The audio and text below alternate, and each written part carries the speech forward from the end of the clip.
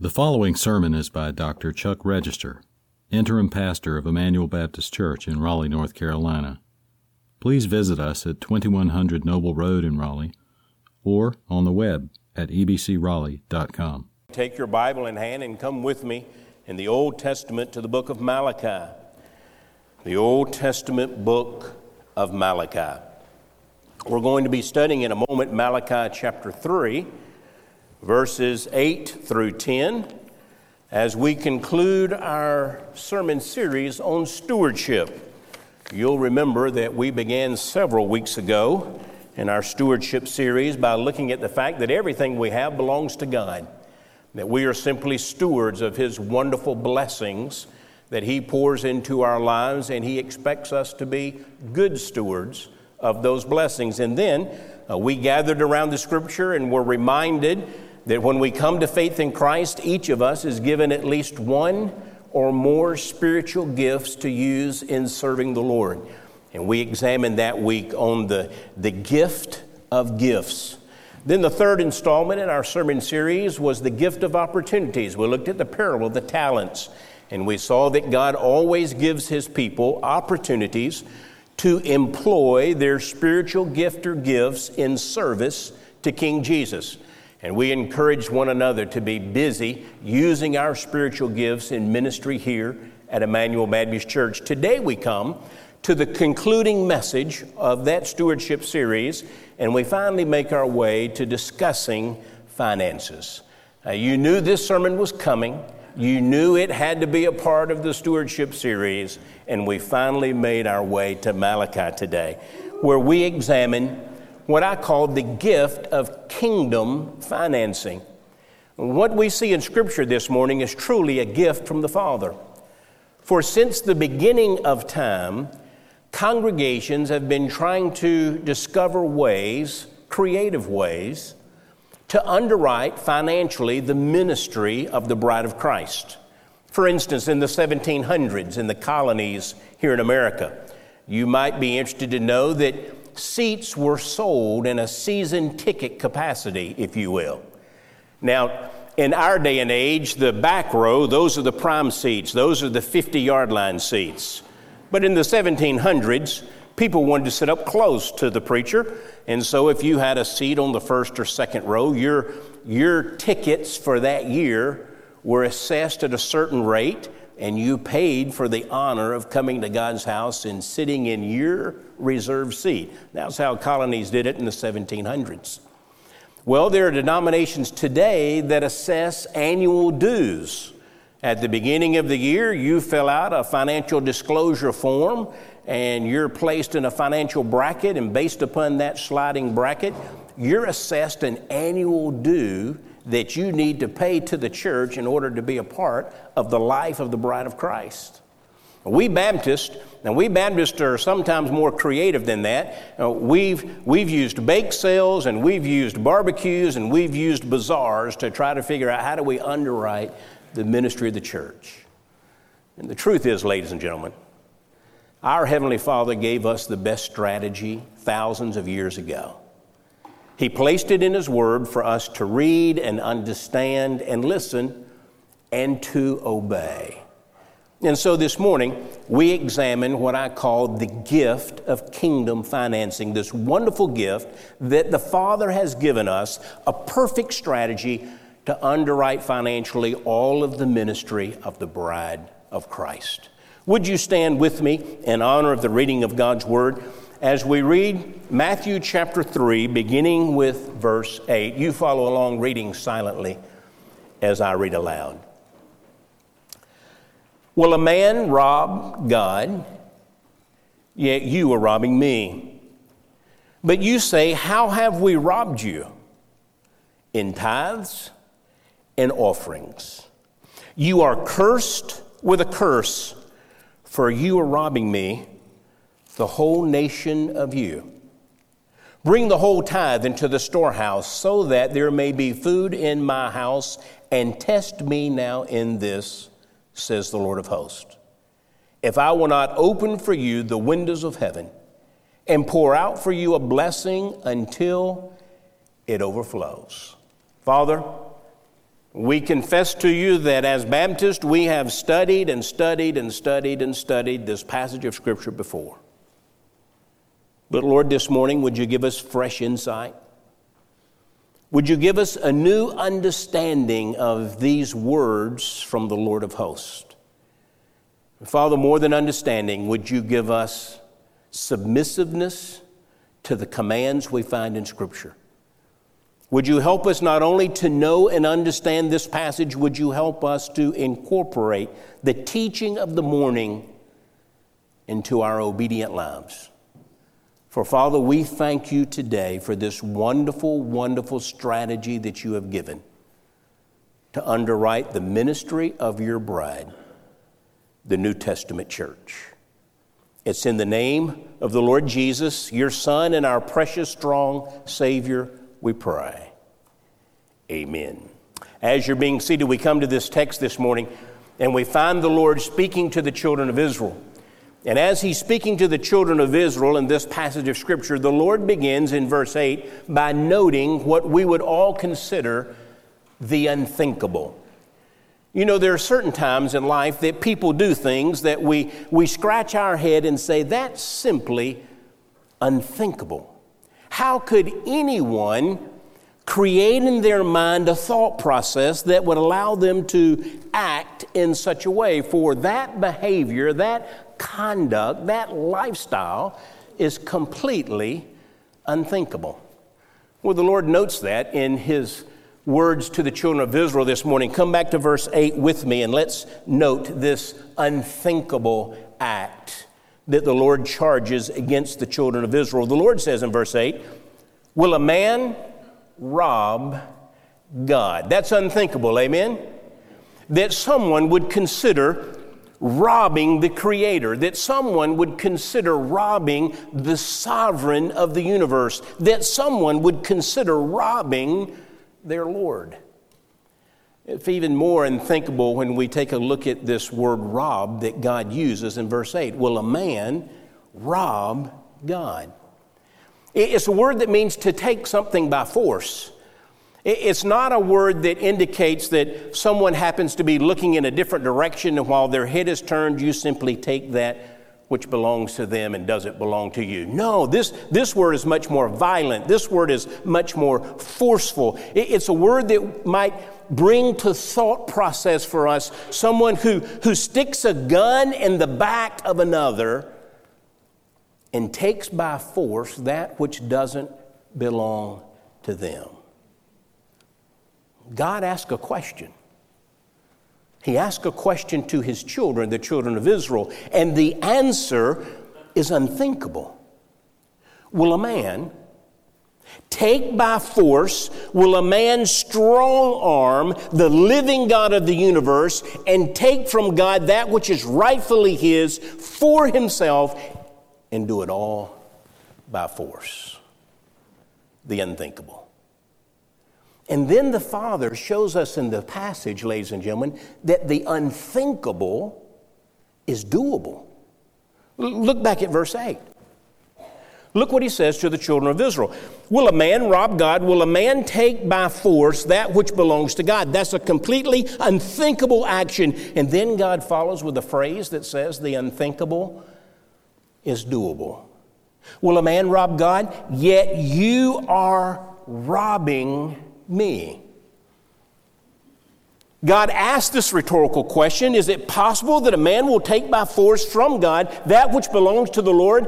And that unthinkable action is doable when God says, yet you are robbing me. The children of Israel are robbing me. The word robbing that's used there in that verse of Scripture is written, Hebrew scholars tell us, in the present tense, which means this, ladies and gentlemen, as God is asking the question, the children of Israel are robbing him. He's literally asking the question, will a man rob God? And in the same seconds in which he's asking this question, the children of Israel are doing that which is unthinkable. They are doing the unthinkable by robbing God even as he asks his question. But the children of Israel are confused. They're not sure how they're robbing God. They're not sure how they're doing the unthinkable. So come back to verse 8 and look what they ask of the Father. Will a man rob God? Yet you are robbing me. But you say, how? How have we robbed you? Lord, how have we taken by force that which belongs to you? How, as you're speaking to us, are we in the present tense action of robbing you even as you speak? And look what God says at the end of the verse. In tithes and offerings. The word tithes is written there literally says the tithes. There's a definite article in the language of the Hebrew, the tithes. God says you are robbing me with the tithes. Well, what tithes is God speaking of? Well, we go back to Leviticus. It's the tithes that God commands of his people. Look with me on the screen at this passage from Leviticus. From the early pages of the Old Testament, thus all the tithe of the land, of the seed of the land, or of the fruit of the tree, is the Lord's. It is holy to the Lord. For every 10th part of herd or flock, whatever passes under the rod, the 10th one shall be holy to the Lord. These are the commandments which the Lord commanded Moses for the sons of Israel out Mount Sinai. You understand the children of Israel are in an agrarian society. And so this passage of Scripture deals with the proceeds, if you will, the profit, if you will, of an agricultural climate. God says to the children of Israel, 1/10 of the seed, 1/10 of the produce, 1/10 of your flock, 1/10 of your herd, the 10th belongs to me, God says. In Malachi chapter 3, God says to the children of Israel, you are robbing me because you are withholding the 10th of your income that I've commanded you return to me because it is mine. Not just in tithes, but look at the other word the Lord uses. It's the word offerings. Look with me at Deuteronomy on the screen. Let's see where God commanded offerings be given unto him.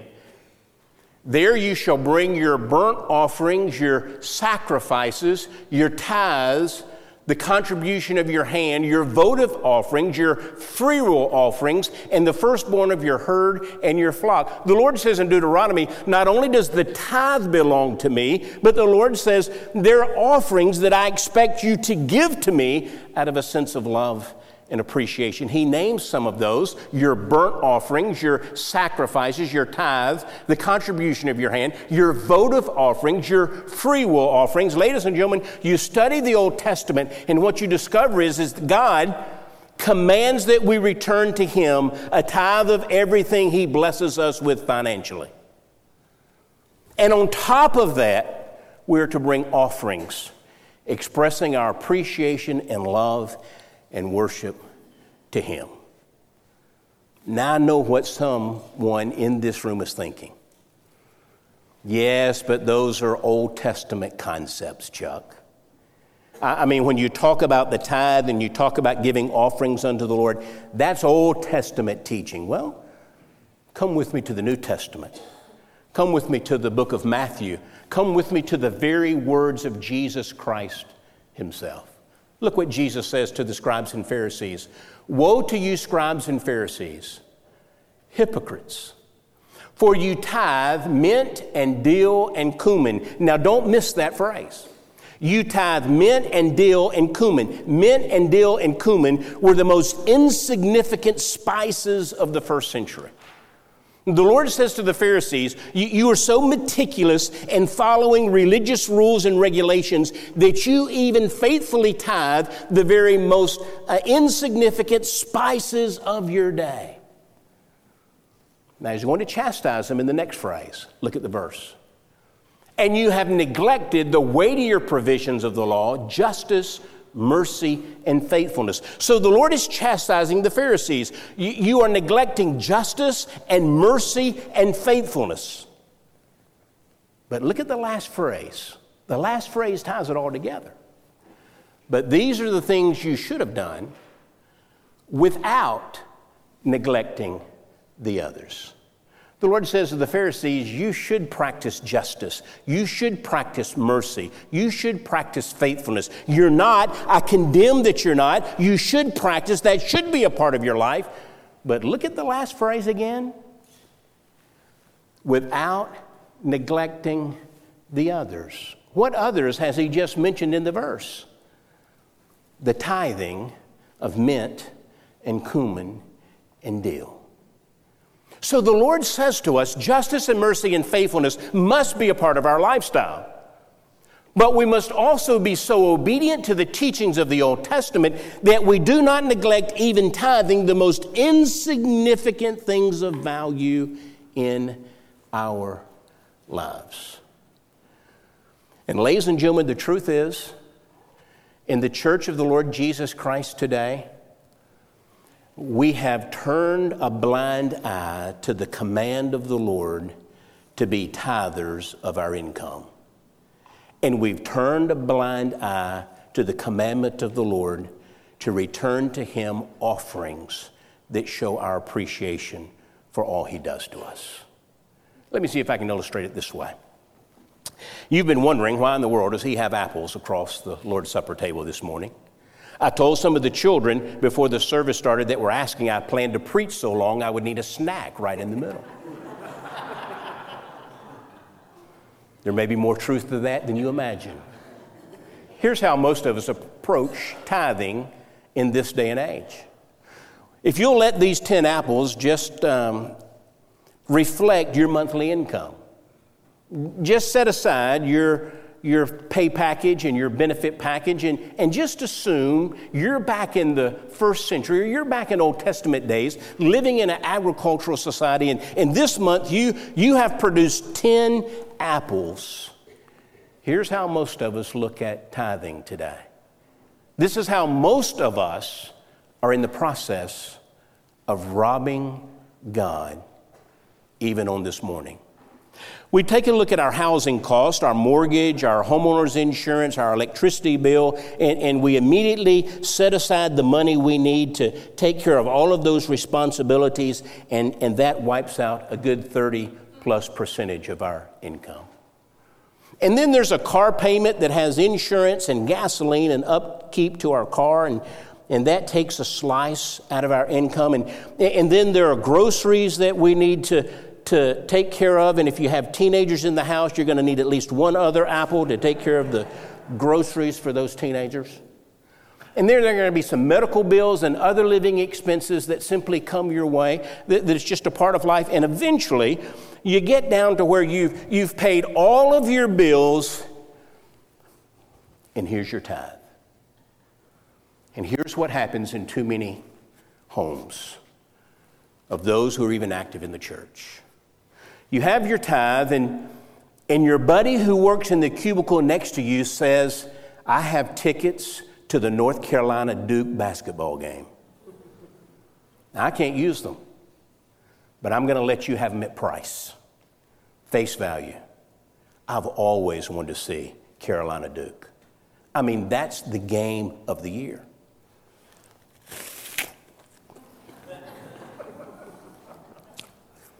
So you take part of that tithe and you buy those tickets.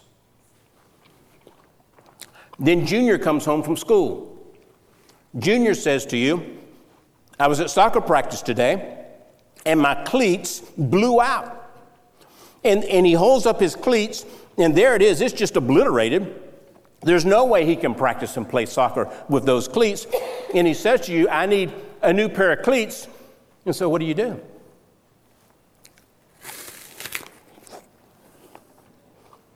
You take him down to the sporting goods store and you buy him a new pair of cleats.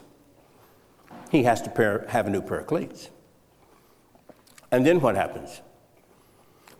Then your husband, because of his job and the people he interacts with day in and day out, he picks up that flu that's going around. I mean, he's in the bed. You've gone to the doctor, and with the doctor there's a copay. And then you go to the pharmacy to buy the Tamiflu. He has to have the medicine. You don't have a choice.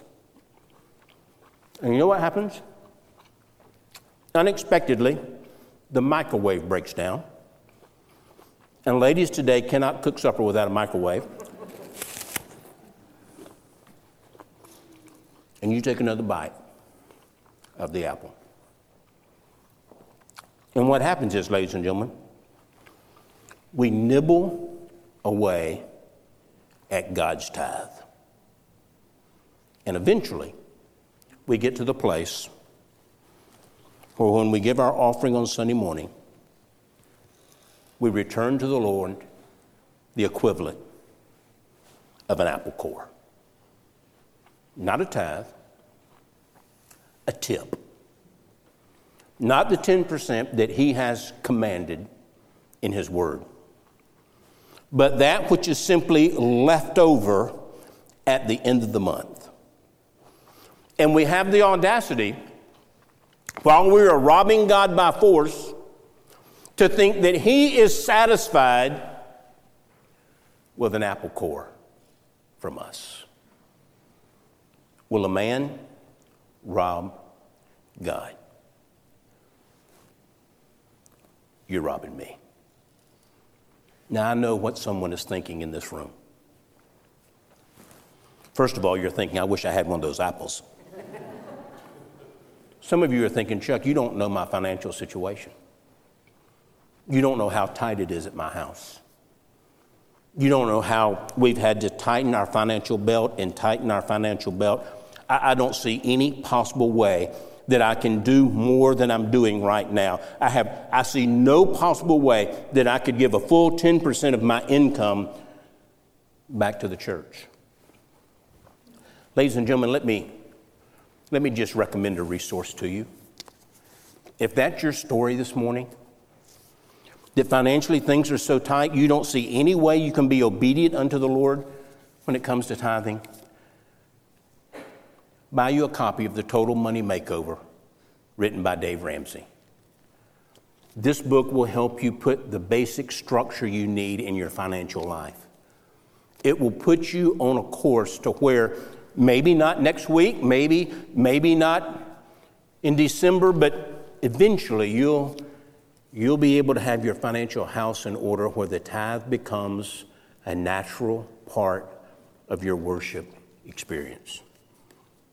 I want you to know I believe in this resource so strongly. This past weekend, I gave a copy to my 32-year-old son. I gave a copy to my 30-year-old daughter. Why? Because I want them to have their financial life in order so that they are obedient unto their Lord. The unthinkable is doable. And in this room, some of us today are guilty.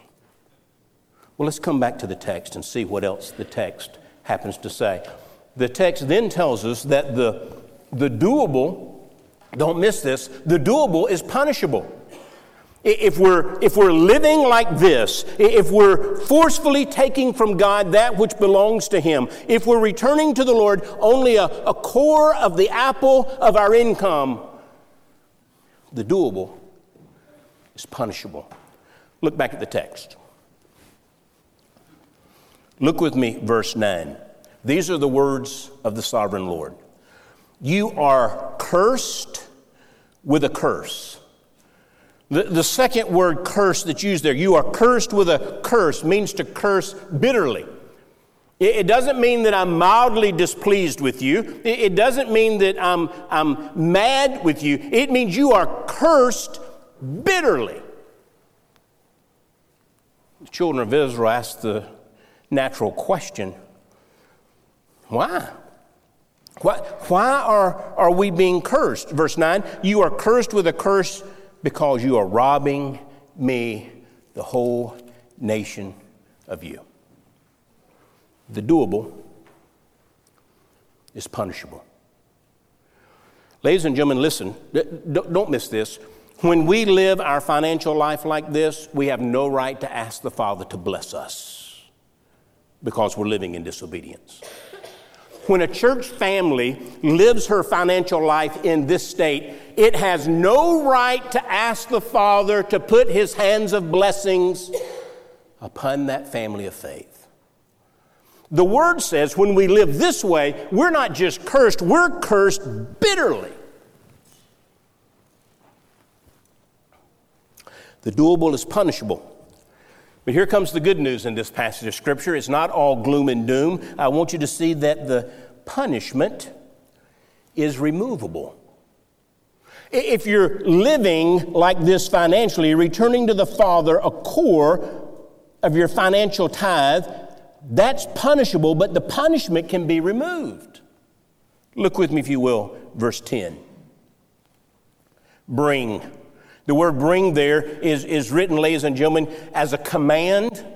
The implication is I want you to stop what you are doing and I want you to start doing something else. I want you to stop not bringing your tithe to me, and I command you to start bringing your tithe to me, is what the Lord is saying.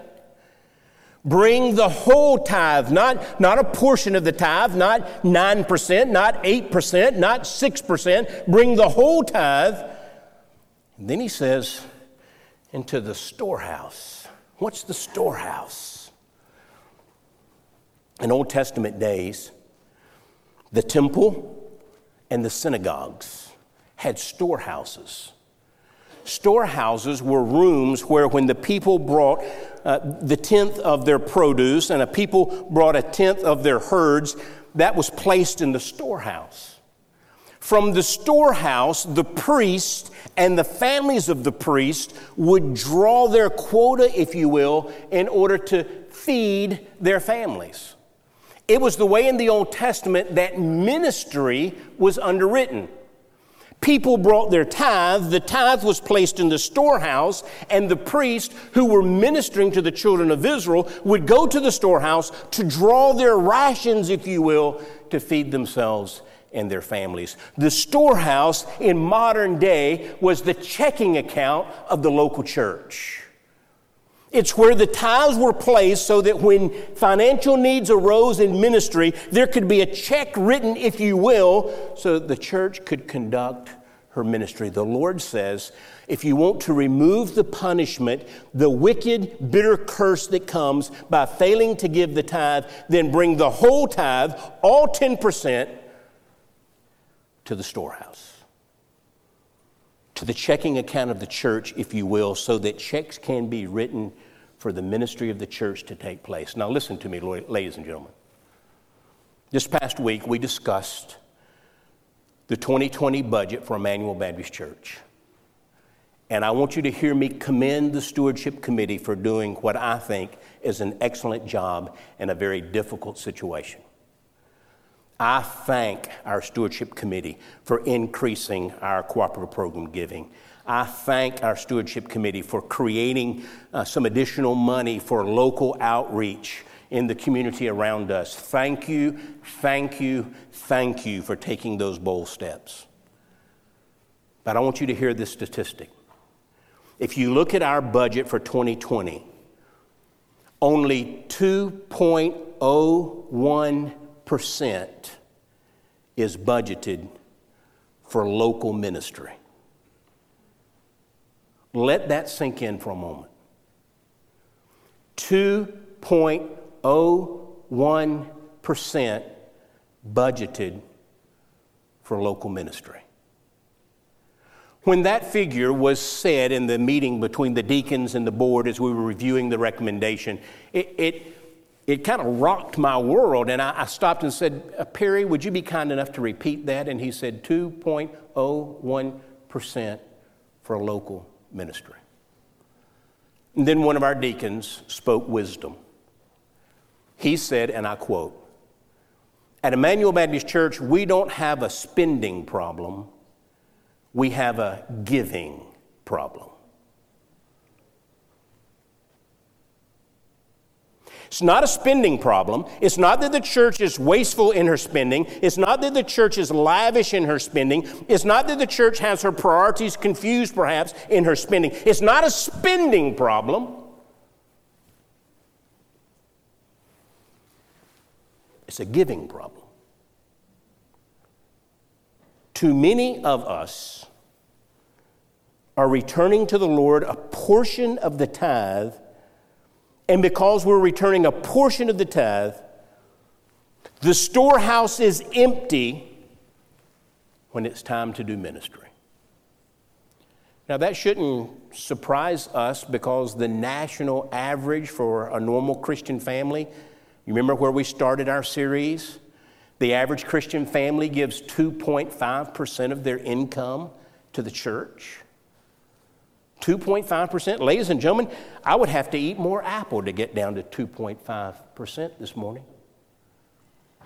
But if we are average, if my household is average, if your household is average, 2.5%. The Lord says, I command a tithe. We can understand the Lord commanding us to return to Him a tithe if we understand where we began this series to begin with. He gave us 100% to start with. And He simply asked for us to return a tithe as an act of worship. The unthinkable is doable. The doable is punishable.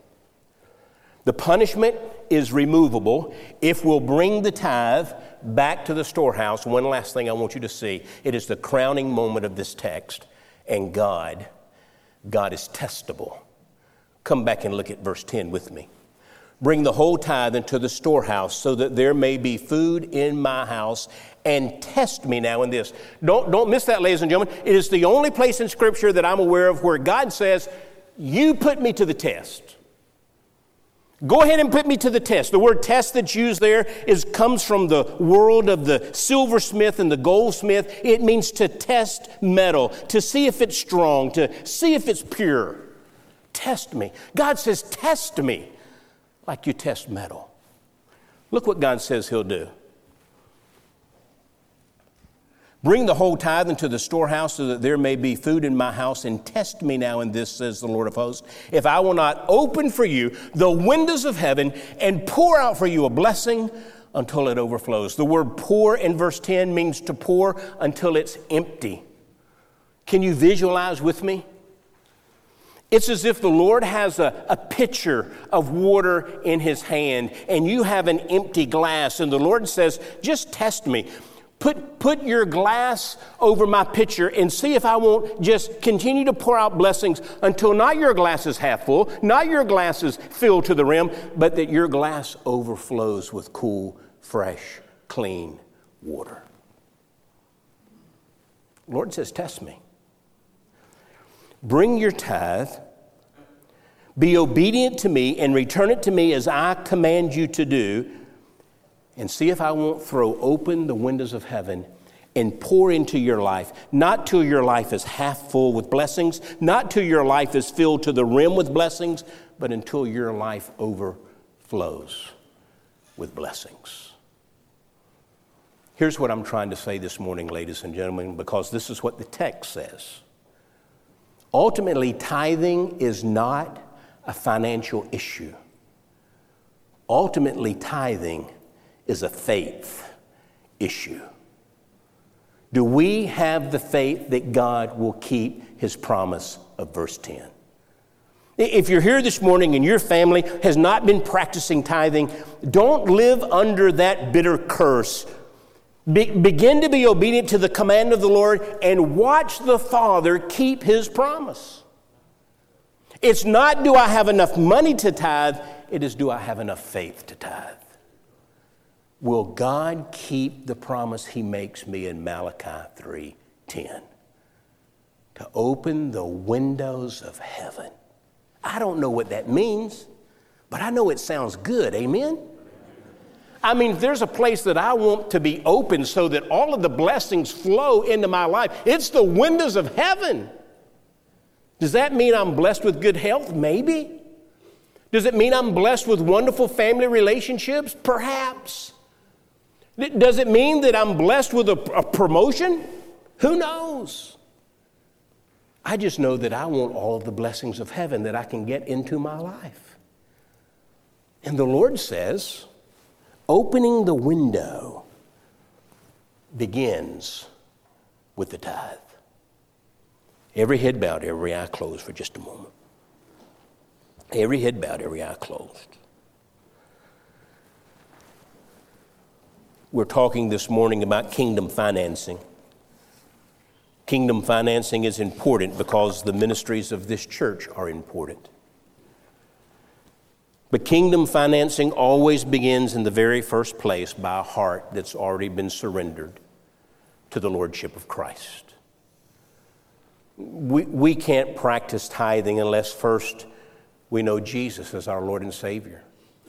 Because in knowing Christ as our Lord and Savior, He changes our priorities, He changes our desires. He helps us to put our life in order where tithing becomes a possibility.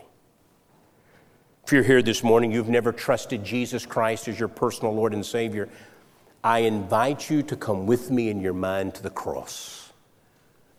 To look upon that center cross this morning and to see the Lord Jesus Christ bleeding and suffering and dying for your sin and mine. And I invite you today to ask Jesus to forgive you of your sin, to come into your life, and to take control of your life. If that is the desire you have this morning for Jesus to come into your life and take control as Lord, would you be willing to come in this next moment as we stand to sing? I'll be here to receive you and pray with you and to help you voice a prayer to the Lord to surrender your life to Him. Maybe your church membership is somewhere else and God is leading you and your family to become a part of the Emmanuel family. Would you come this morning and just say, Chuck, my family and I, we want to join Emmanuel. We'll handle all the details. If you'll come, we'll celebrate with you. Maybe you're here this morning and you just need to bow your head as we stand to sing in a moment, and you just need to simply say, Lord, the Spirit's willing. To this point, the flesh has been weak. Help me to become obedient with the tithe so that the windows of heaven might pour into my life and I might stand in obedience before you. Father, would you speak to your people? May your people respond to your voice. And may it all be to your glory today, we pray. In Christ's name, amen. You've been listening to Dr. Chuck Register, interim pastor of Emmanuel Baptist Church in Raleigh, North Carolina. For more information and free access to other messages, visit us on the web at ebcraleigh.com.